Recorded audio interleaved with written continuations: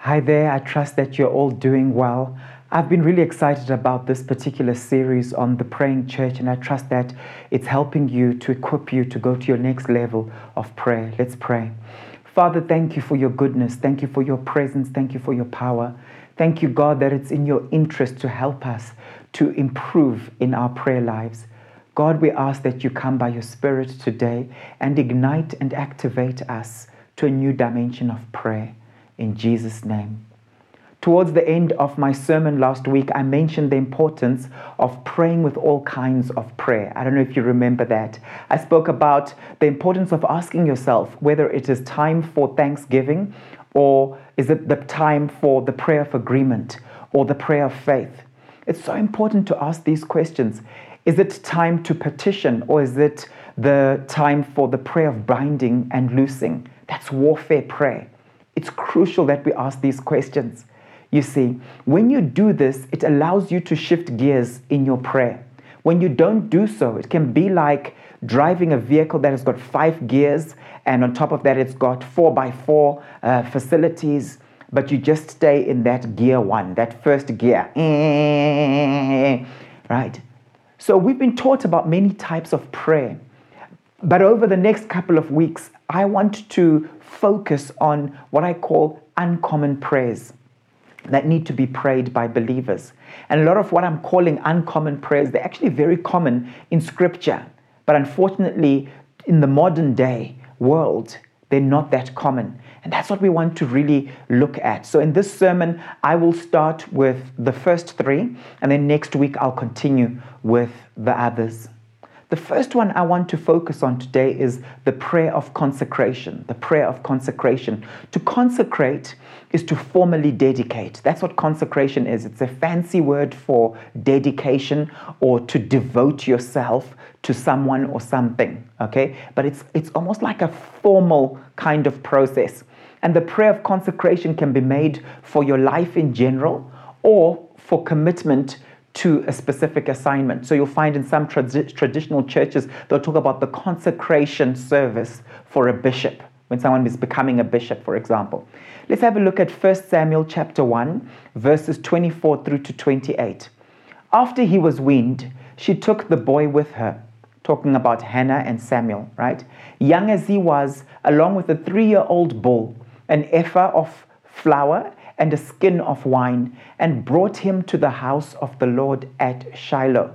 When the bull had been sacrificed, they brought the boy to Eli the priest. And she said to him, "Pardon me, my lord, as surely as you live, I am the woman who stood here beside you praying to the Lord. I prayed for this child, and the Lord has granted me what I asked of him.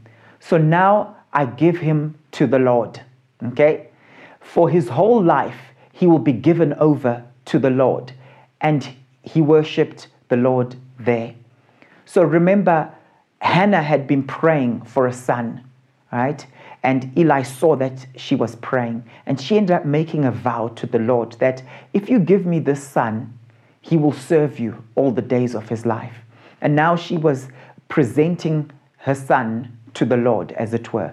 So Hannah was consecrating someone who was under her stewardship. And that's also the prayer of consecration. There are a lot of things that are under our stewardship that we ought to actually pray the prayer of consecration concerning. See, the basis of the consecration of Samuel was a vow that she had made. And we'll discuss this further, as this is actually another type of prayer, the prayer of vows. But we'll talk about it on another occasion. You know, I'm the second born out of 4 boys, and my mom was really hoping to have a girl, right? She had no girls. But I'm the second born out of these 4 boys, and I was born on a Sunday morning.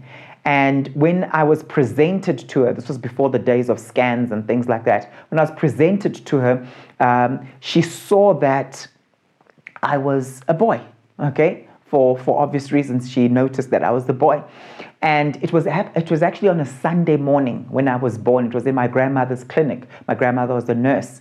And she actually ended up accepting that. And she said to the Lord, "May he be used in your service, Lord." Okay, since it was a Sunday morning, and she just felt like, well, Lord, you've given me this boy. It's another boy I've got now. It's a Sunday morning. May he be used in your service. And so I'm not surprised that from the age of 12, I was already preaching. At 14, I was writing Bible studies that grown-ups would actually read and use. Okay, so there's power in dedicating something or someone. There's power in consecration. Very crucial. The prayer of consecration can actually be applied to churches where you consecrate a church, sometimes maybe based on a vow that you've made, that this church will be a church of prayer. And Lord, we commit to pray on a daily basis, right? You can consecrate businesses. You can consecrate seasons. Lord, this season we are consecrating it to you. You can consecrate a prayer meeting and a conference. You can consecrate days to the Lord. If you look at Genesis chapter 2, verse 3, it says, by the seventh day, God had finished the work he had been doing. So on the seventh day, he rested from all his work. Then God blessed the seventh day and made it holy. The things you can bless and make holy. To make holy is to set apart something for holy use, for God, right? Because on it, he rested from all the work of creating that he had done. So the Sabbath is a type of consecration, right? You're actually making a declaration that this day I'm making it holy, okay?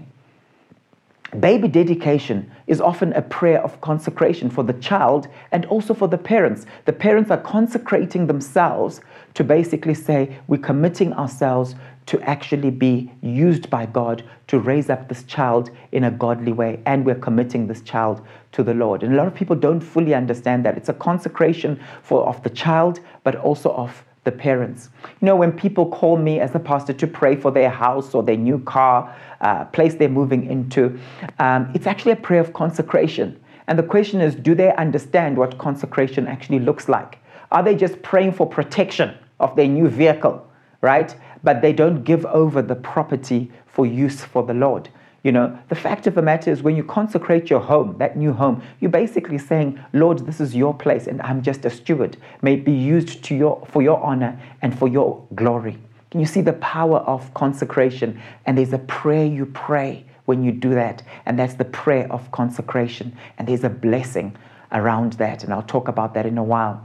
You know, John Wesley, the founder of the Methodist Church, if you look at his reflections on consecration, they're very powerful. He says this, you know, as he was acquiring certain books which he would read and so on, he said, Mr. Law's Christian Perfection and Serious Call, that's the name of the material he was reading, were put into my hands. These convinced me more than ever of the absolute impossibility of being half a Christian. And I determined, through his grace, the absolute necessity of which I was deeply sensible of, to be all devoted to God, to give him all my soul, my body, and my substance. He goes on to talk about how in the year 1729, at the age of 27, I began not only to read, but to study the Bible. It's one thing to read the Bible, it's another thing to study the Bible. As the only standard of truth and the only model of pure religion. Hence, I saw in a clearer and clearer light the indispensable necessity of having the mind which was in Christ, and of walking as Christ also walked in all things. Nor was I afraid of anything more than of bending this rule to the experience of myself or of other people, of allowing myself in the least disconformity to our grand exemplar. Isn't that powerful? And one of his prayers of consecration, he said, O Lord, may nothing dwell in my soul but your pure love alone, till my every thought, word, and act be love. Yes, Lord, may your love possess me whole. You are my joy, my treasure, my crown. So powerful. And I believe that sometimes when we look at this type of material, it inspires us to also craft our own prayers of consecration. And remember, you can pray the prayer of consecration as a general consecration as a believer, but you also pray that prayer as a commitment, dedication, devotion to a particular assignment that the Lord has given you. I want to share with you a few things about consecration. The essence of it is that consecration is complete, voluntary surrender of all of one's life to the Lord. Complete, voluntary surrender of all of one's life to the Lord. And it's such a liberating place to be when you come to that place. You know, often people don't pray the prayer of consecration because they're just thinking to themselves, hey, am I sure about this? Hey, you never know what might happen, right? And I want to share with you 12 things that I've learned about the prayer of consecration. The first thing is that in the prayer of consecration, you're affirming how you belong to God. You're actually affirming how you belong to God. You're basically saying, I am no longer I no longer belong to myself. I'm not my own. In Exodus 13, verse 2 and verse 12, it says here, consecrate to me every firstborn male, the first offspring of every womb among the Israelites belongs to me, whether human or animal. Verse 12, you're to give over to the Lord the first offspring of every womb. All the firstborn males of your livestock belong to the Lord. And so it's so interesting how this whole concept of belonging to the Lord and consecration are used interchangeably. If you look at this narrative, it says, consecrate to me every firstborn male. Then it goes on to say, they all belong to me. So consecration is about giving yourself over, right? So that you fully belong for His use. You fully belong to Him. The second thing about the prayer of consecration is this. The sincere prayer of consecration gives you access to new dimensions in God. This is so important. It's a wonderful benefit of the prayer of consecration. In 2 Chronicles chapter 29, verse 31, then Hezekiah said, you have now dedicated yourselves to the Lord. Come and bring sacrifices and thank offerings to the temple of the Lord. So the assembly brought sacrifices and thank offerings, and all those whose hearts were willing brought burnt offerings. I find it so interesting that they couldn't just go and do that. They had to first dedicate themselves to the Lord. Okay? Some translations might say you have now consecrated yourself to the Lord. Then he says you can now draw near, right? And the word worship literally means to draw near to God. So you get access to new dimensions of God to the degree to which you're willing to consecrate yourself to Him, right? And it involves the prayer of consecration. The third thing I've learned about consecration is that the prayer of consecration is actually an act of the will. You can't have it forced upon you. In 1 Chronicles 29, verses 4 to 5, it says 3,000 talents of gold and 7,000 talents of refined silver for the overlaying of the walls of the buildings, for the gold work and the silver work, and for all the work to be done by the craftsmen. Now, who is willing to consecrate themselves to the Lord today? You see, so it's one thing to just go and build a temple. It's another thing to first consecrate yourself, right? An act of the will, and then build. And so we see that the prayer of consecration is an act of the will. Who is willing? It wasn't forced. Who is willing? The fourth thing I've learned about the prayer of consecration is that it can actually involve setting physical things apart for God's glory. In 2 Samuel chapter 8, verses 10 through to 11, it says, he sent his son, Joram, to King David to greet him and congratulate him on his victory in battle over Hadadezer, who had been at war with Joram. Joram brought with him articles of silver, of gold, and of bronze. King David dedicated these articles to the Lord, as he had done with the silver and gold from all the nations he had subdued. You know, very often we acquire things, but it's important for us to pray over those things, isn't it? Not in a superstitious way, but to basically say, these will be used for God's glory. We acquire things from different places, etc., but it's important for us to be able to say, we're dedicating this to the Lord. It's very important, and we see how King David did that. He didn't just take things from other nations and then start using them, but it says that he dedicated these articles to the Lord. Demonic spirits are attracted to things, and sometimes you don't know where you got certain things from, and sometimes it's important to basically say, may all these things be cleansed, may all these things be used, Lord, for your honor and for your glory. Not that we're superstitious, not that we're looking for demons on doorknobs and so on, but we're coming to a place of saying everything in this house is dedicated to the Lord and for his use. The fifth thing I've learned about the prayer of consecration is that it results in you being given honor by God to do certain things. You see, when you're not consecrated, you might not be able to do certain things. God might not choose you to do certain things. In 2 Chronicles chapter 26, verse 18, they confronted King Uzziah and said, "It is not right for you, Uzziah, to burn incense to the Lord." Okay, so he was trespassing in the spirit. He was doing something that only the priests were supposed to do. It says, that is for the priests, the descendants of Aaron, who have been consecrated to burn incense.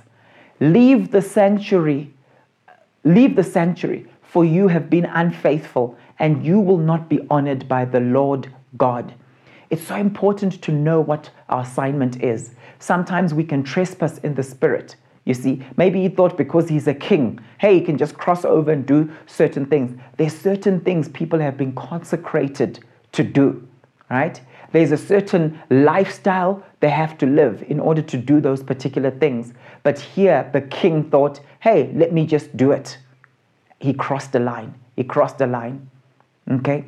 Very important. And we see the same thing happening with Saul, where he also started to try and burn sacrifices and so on, and he was rebuked, wasn't he, by Samuel. He crossed the line. The sixth thing I've learned about the prayer of consecration is that there are actually consequences. There are actually consequences to not praying the prayer of consecration. In Exodus chapter 19, verse 22, it says, "Even the priests who approach the Lord must consecrate themselves." Why? "Or the Lord will break out against them." Again, you can see that there are consequences to not consecrating yourself to the Lord. And here it's talking about the priests. And so many people, they try to be intercessors, standing in the gap, praying strong warfare prayers. But if you ask them, have you consecrated yourself to the Lord? Have you completely given yourself completely to the Lord? They'll say to you, no, I've got half my foot in the world, half my foot in prayer. That becomes a dangerous thing for you, okay? The seventh thing I've learned about the prayer of consecration is that there are levels of ministry that require greater levels of consecration. And I think you can see it in the scriptures that I'm sharing with you. There's something a king does, and it's important that kings consecrate themselves for that particular task, but doesn't mean they can cross over and start doing what the priests are supposed to do. Now, we see that in the Old Testament, but basically what we're learning is that stay in your lane, right? Because there are other people who are doing things that you might be envying or things that you might have idolized, but they've been consecrated for that particular purpose. Okay. The eighth thing I've learned about the prayer of consecration is that it's actually not limited to pastors and those on so-called ministerial duty. Okay. It's a basic requirement for those leading even in government or even in the marketplace. Okay. There's a consecration for that. In 2 Kings chapter 23, I'm going to read verse 3 and then I'm going to read verse 24 to 25. The king stood by the pillar and renewed the covenant in the presence of the Lord, to follow the Lord and keep his commands, statutes, and decrees with all his heart and all his soul, thus confirming the words of the covenant written in this book. Then all the people pledged themselves to the covenant. You see the power of kings. As they consecrate themselves, you see a nation following suit. Furthermore, Josiah got rid of the mediums and the spiritists, the household gods, the idols, and all the other detestable things seen in Judah and Jerusalem.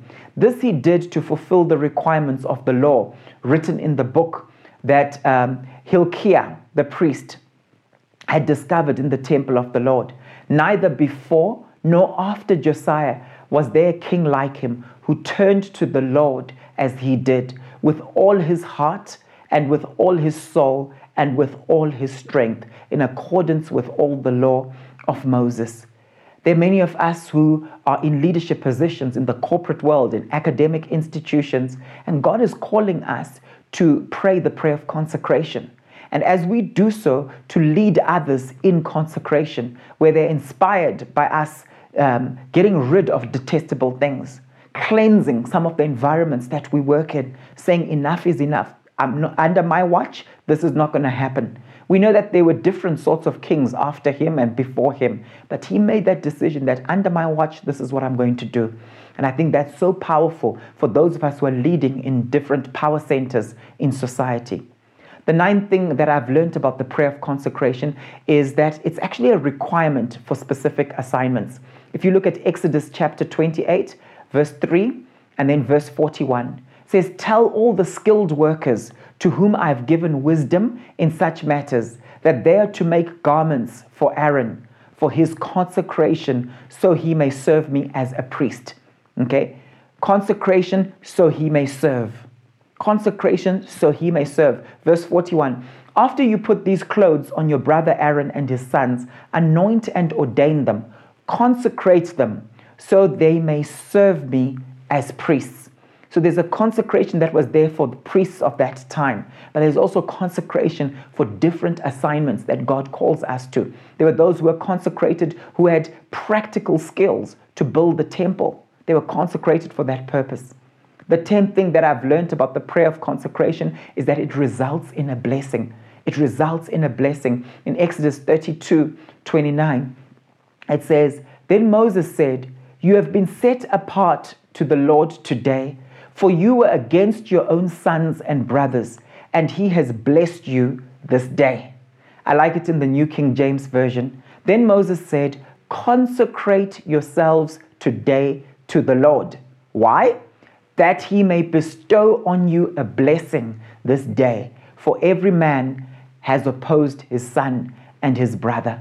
There's a blessing as a result of consecration. The 11th thing that I've learned about the prayer of consecration is that it involves surrendering your body to the Lord. You see, I'm not just consecrating my mind, I'm not just consecrating my spirit, but my body is involved too. And we see this in the New Testament in Romans 12, verse 1. It says, "Therefore I urge you, brothers and sisters, in view of God's mercy, to offer your bodies as a living sacrifice, holy and pleasing to God. This is your true and proper worship." And here's a powerful prayer of consecration as you consecrate your body to the Lord. "I present my body to Jesus Christ as a living sacrifice. My body has been bought with the blood of Jesus Christ, and it belongs to him. My body is a temple of the Holy Spirit. I renounce every way I've misused and abused my body. I bring all those acts under the atoning blood of Jesus Christ. I rededicate my body and all its parts to the loving rule of Jesus Christ. I dedicate and consecrate my body to him in every way. I ask for the blood of Jesus Christ to cleanse my body and make it holy once more. Holy Spirit, come and fill your temple now. Restore my body under the complete dominion of Jesus Christ." That's an example of praying the prayer of consecration over your body. It's so important. So important. The 12th thing that I've learned about the prayer of consecration is this: the sincere prayer of consecration will result in effective preparation for fruitful ministry. As you prepare for fruitful ministry, it's so important to pray the prayer of consecration. In 2 Timothy chapter 2, verse 21, it says, "Those who cleanse themselves from the latter will be instruments for special purposes, made holy, useful to the master, and prepared to do any good work." I don't know about you, but I want to be prepared to do any good work. And you know why? One of the reasons why I want to do that is because not everyone around me who might be naturally talented at doing that particular thing will be available. I want to position myself so that God can use me whenever he needs to.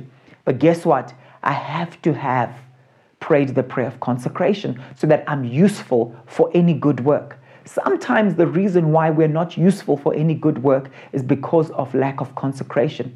We haven't been cleansed in certain areas. So what does it mean when it says cleansing yourself from the latter? We see the answer in verse 20. Verse 20, it says, in a large house, there are articles not only of gold and silver, but also of wood and clay. Some are for special purposes and some for common use.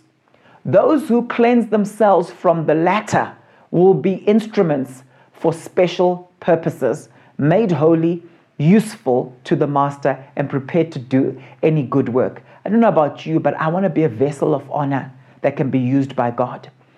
Are you willing to cleanse yourself in order to be a vessel of honor? That's an important question that comes from this passage. Are there some good works that you're not prepared for due to lack of consecration? Just think about that. Powerful when we contemplate on these things. So that's the prayer of consecration. The second type of prayer I want to share with you today is the prayer of confession. The prayer of confession. You know, to confess actually comes from the root word homologos, okay? And it literally means of one mind, being of one mind. It literally means to agree with someone or something, or to say the same as. So when the Holy Spirit convicts you, do you agree? Do you agree? Because that's confession, right? Do you say the same as him, or do you say the devil's condemnation? Then that's not true confession. You are now just feeling guilty based on the devil's condemnation, you see.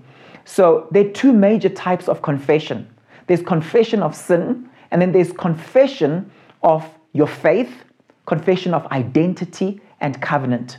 So there's confession of sin on the one hand, then there's confession of faith, identity, and covenant, right? Confession is verbalized. It needs to be verbalized. It needs to be vocalized. It's not something that you just do in your mind. And often it actually comes through as a declaration. Very often when we're making declarations in a church setting, in a prayer meeting, those are actually confessions. It's the confession of our faith. It's a confession of our identity in Christ.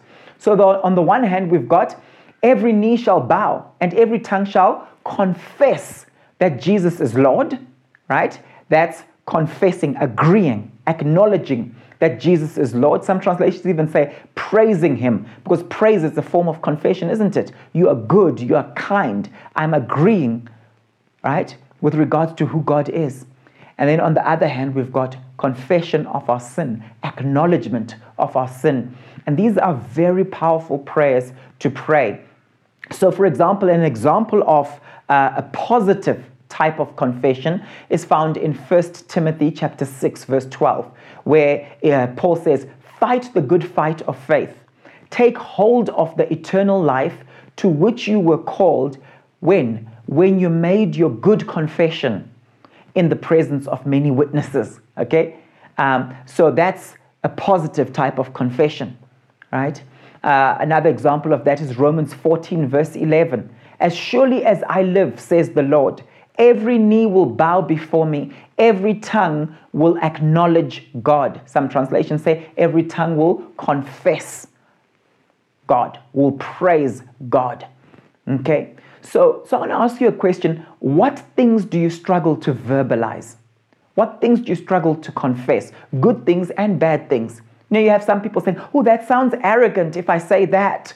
Okay? So they struggle to confess good things about their identity in Christ, right?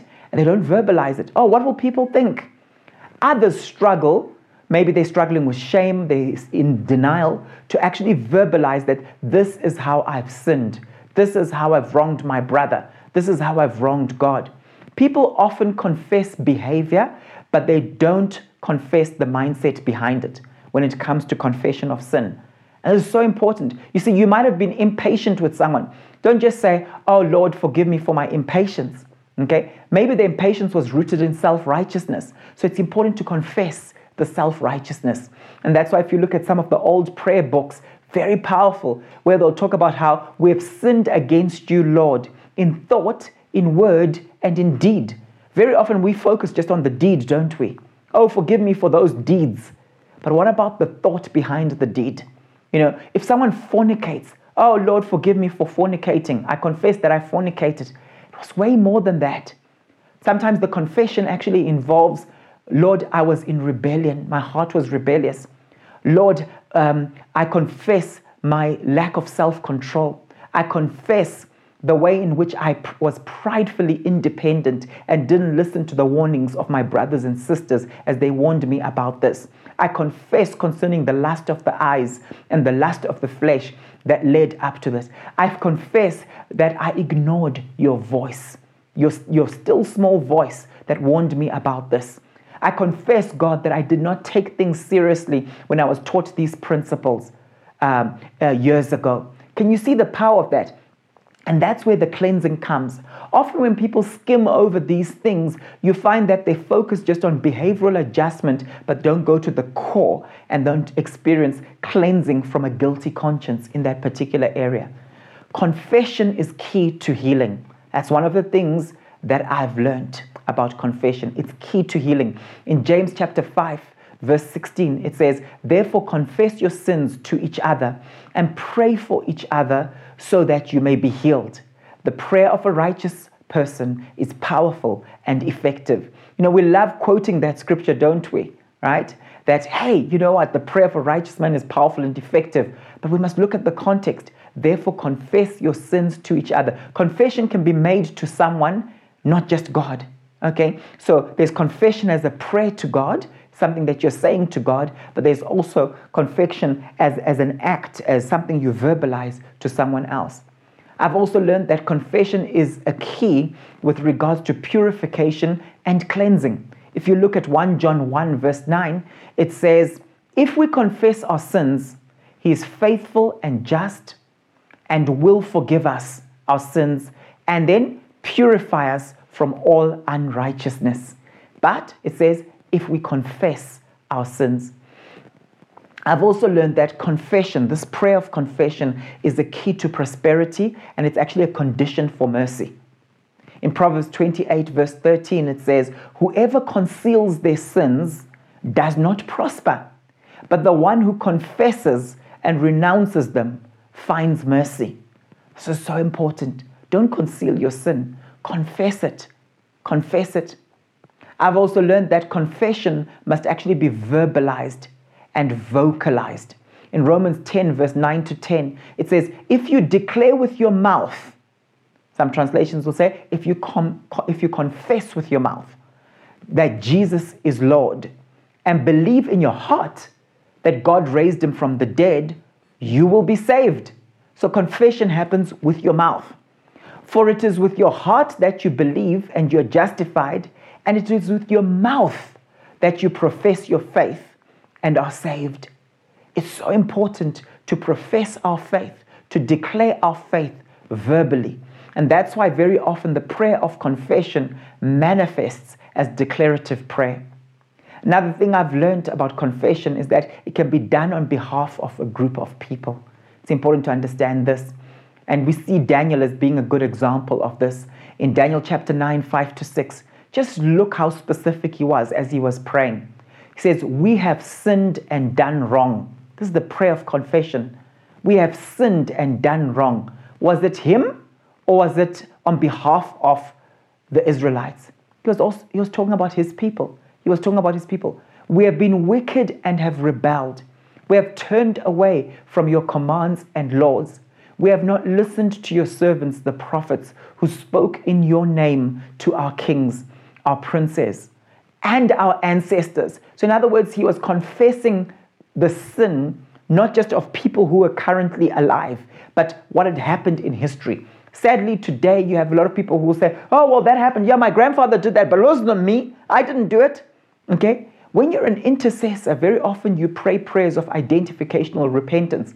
And from what I've learned about Daniel, he was one of the few people in the Bible, one of the few people where there's nothing mentioned negative about him in terms of sin. We know obviously he sinned because all men have sinned and fallen short of the glory of God. But we're not told that he did this bad thing, he did this wrong thing, and so on. Yet here he is confessing on behalf of his people, right?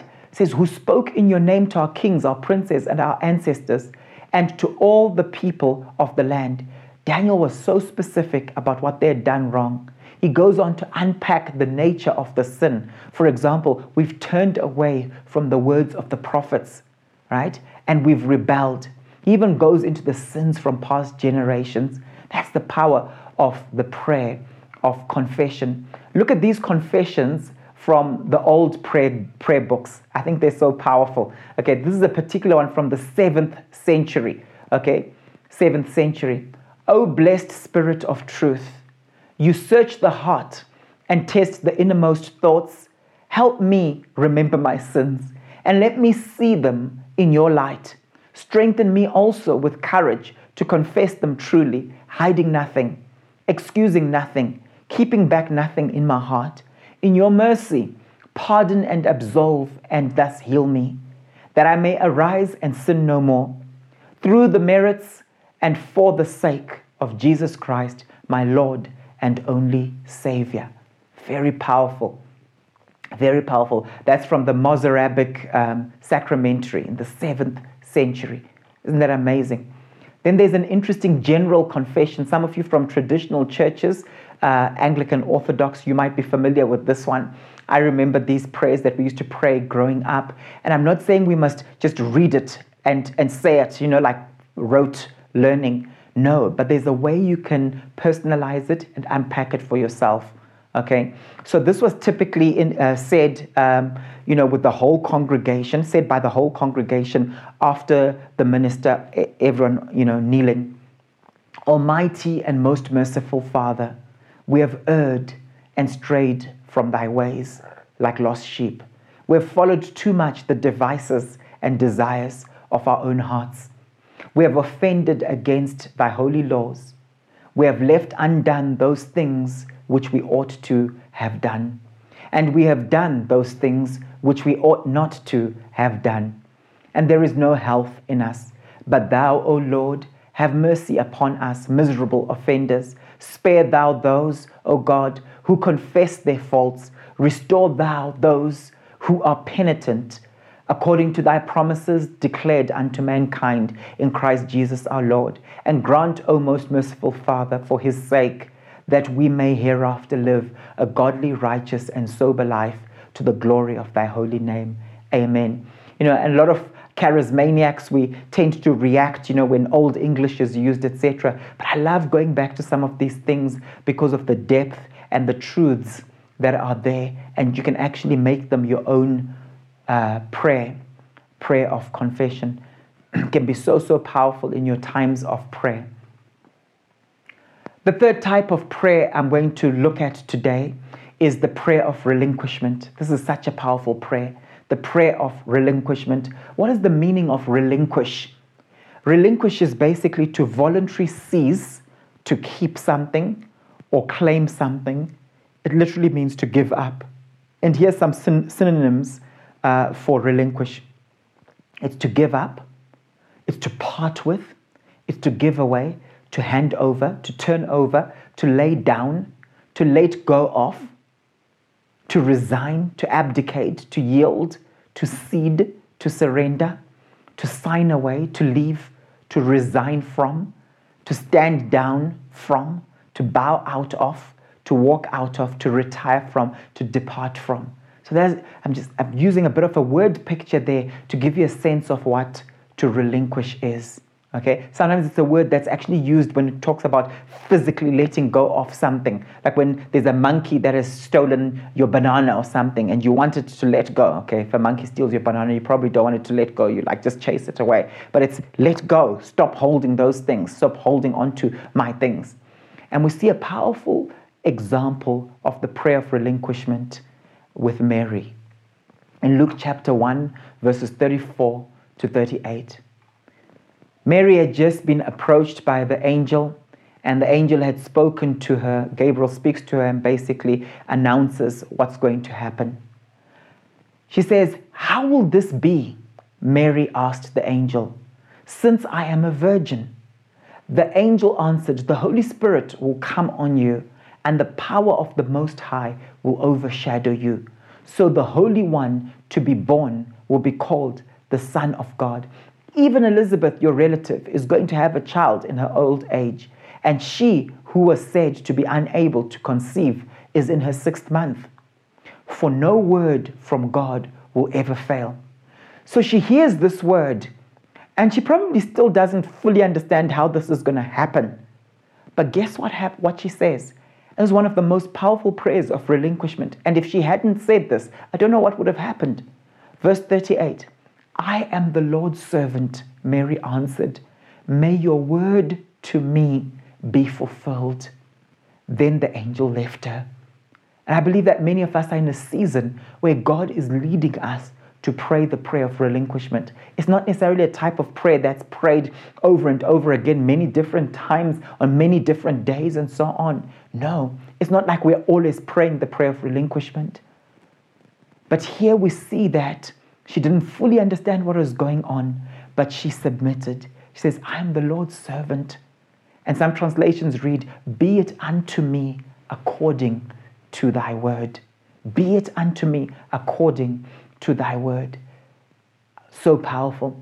And Mary's statement, I believe that was actually one of the most powerful prayers of relinquishment. Think of the impact it had on human history. Ruth Haley Barton, a teacher of the word, she notes this. She expressed a profound readiness to set aside her own personal concerns in order to participate in the will of God as it unfolded in human history. Are you willing to set aside your own personal concerns in order to participate in the will of God as it unfolds before you in human history?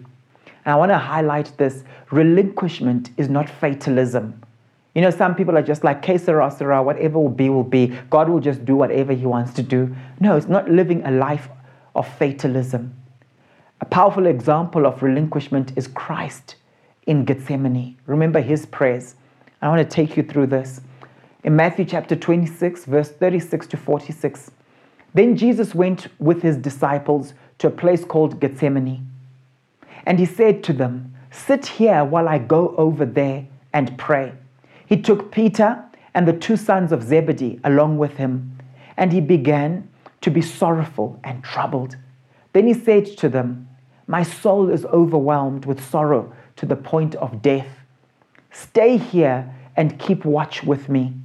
Going a little farther, he fell with his face to the ground and he prayed. Now watch this. My Father, if it is possible, may this cup be taken from me.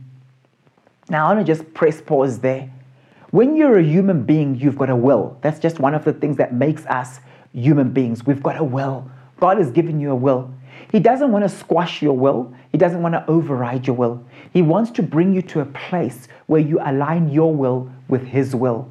And the fact that the Son of God here was basically stating what his will is, what his desire is, but yielding it to the Father's will, that's the prayer of relinquishment. It's not to say I'm a doormat. It's not to say I've got no desires. Lord, this is what I desire. But Lord, you know all things. And I am submitted to you. You come and have your way beyond my desire. Right?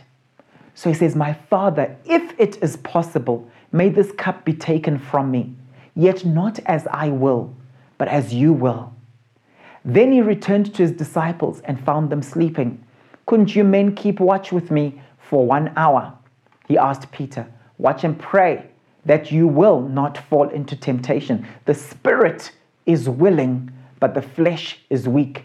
Could it be that Jesus was even talking about himself in that situation? My spirit is willing to do what the Father wants, to do what I think he wants. But sure, my flesh is weak. So Father, my Father, I want your way in my life. That's the prayer of relinquishment. I'm relinquishing my will and I'm aligning it with Father God's will. Verse 42, he went away a second time and prayed, my Father, if it is not possible for this cup to be taken away unless I drink it, may your will be done. Can you see the process that Jesus actually went through? Which shows me that the prayer of relinquishment often doesn't take place as soon as you start praying. Often it's a process to get there. Often we are praying for a particular thing that we desire. But by the end of that time of prayer or that process in God, we find ourselves relinquishing. My Father, if it is not possible for this cup to be taken away unless I drink it. May your will be done." When he came back, he again found them sleeping because their eyes were heavy. So he left them and went away once more and prayed the third time, saying the same thing. Then he returned to the disciples and said to them, "Are you still sleeping and resting? Look, the hour has come, and the Son of Man is delivered into the hands of sinners. Rise, let us go. Here comes my betrayer."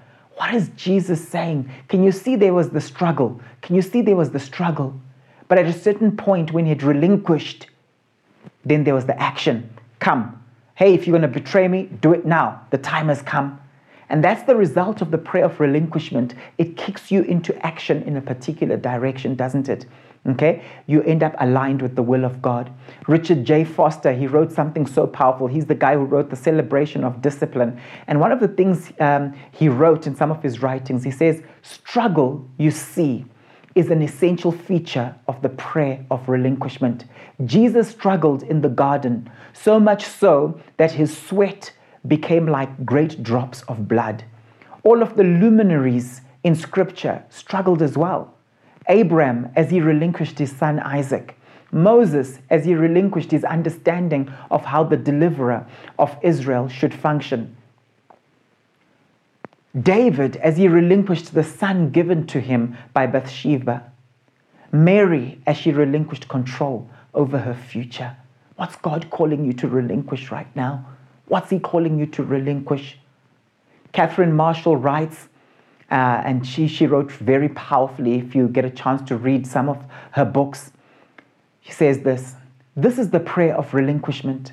I got my first glimpse of it in 1943. I'd been ill for 6 months with a widespread lung infection, and a bevy of specialists seemed unable to help. Persistent prayer, using all the faith I could muster, had resulted in nothing. One afternoon, a pamphlet was put in my hands. It was the story of a missionary who had been invalid for 8 years. Constantly she had prayed that God would make her well, so that she might do his work. Finally, worn out with futile petition, she prayed, "All right, I give up. If you want me to be an invalid, that's your business. I want you even more than I want health. You decide."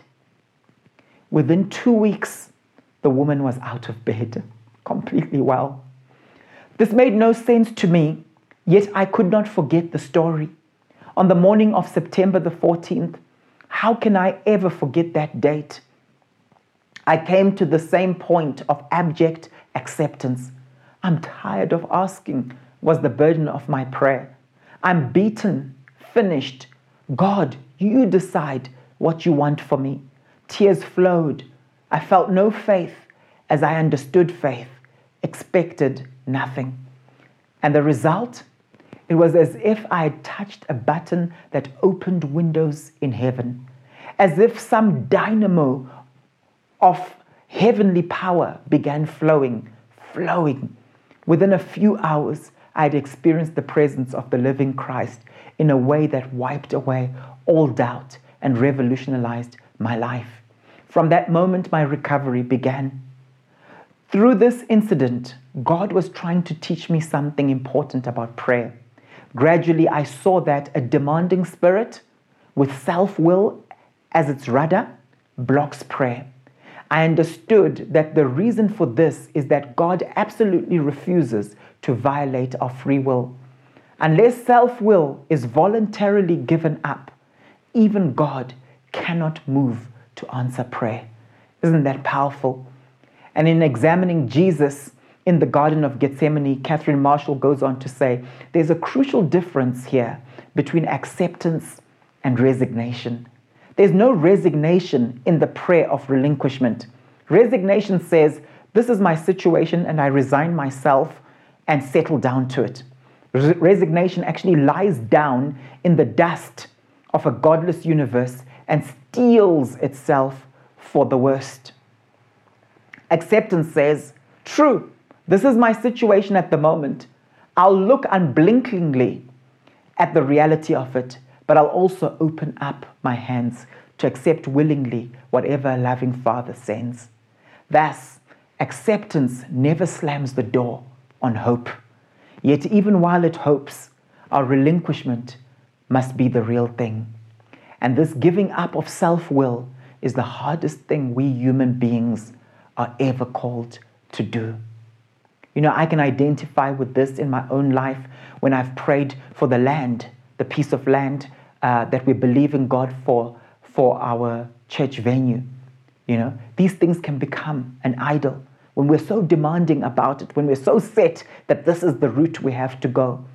I had to come to a place literally a few days ago where God led me to pray a prayer of relinquishment, where I had to come to a place of saying, God, you know what? I realize that you can do great things with people who don't have a building. I cried out to God. I showed him my desire. I said to him, Lord, you know what we want to do. You know what we want to build. You know our heart to teach people on prayer, to make disciples. But I'm placing this in your hand. All I can say to you is watch this space. Watch this space, because I know that something has broken through after that prayer of relinquishment. Sometimes you have to relinquish your idea of what a good life actually looks like. Sometimes that's relinquishment.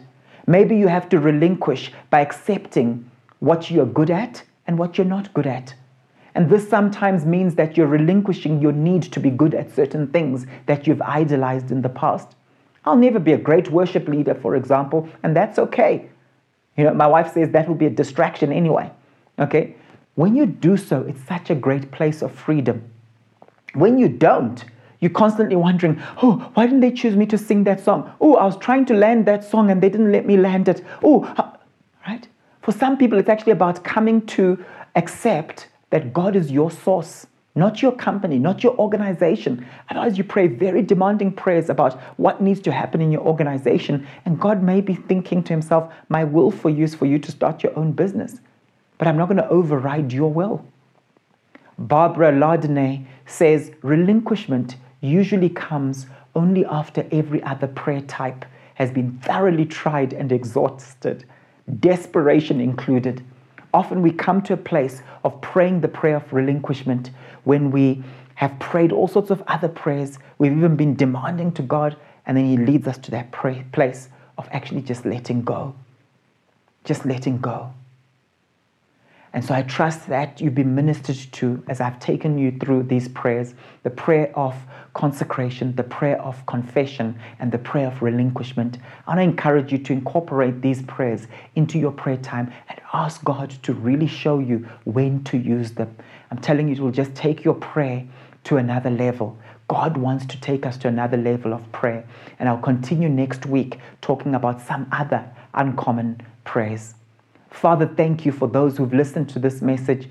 Please speak to us. Please activate us to a new dimension of prayer as we go deeper, Lord, into these uncommon prayers. Give us wisdom, Lord God, concerning when we use these prayers and when we don't. Lead us, Lord, concerning the prayer of confession, the prayer of consecration, and also this prayer of relinquishment. Help us, Father, we pray, in Jesus' mighty name. I want to encourage you to join us for some of our prayer meetings. We've got prayer meetings taking place virtually every day, and you can look at our website and you can see the template there where you actually see the different days we are praying.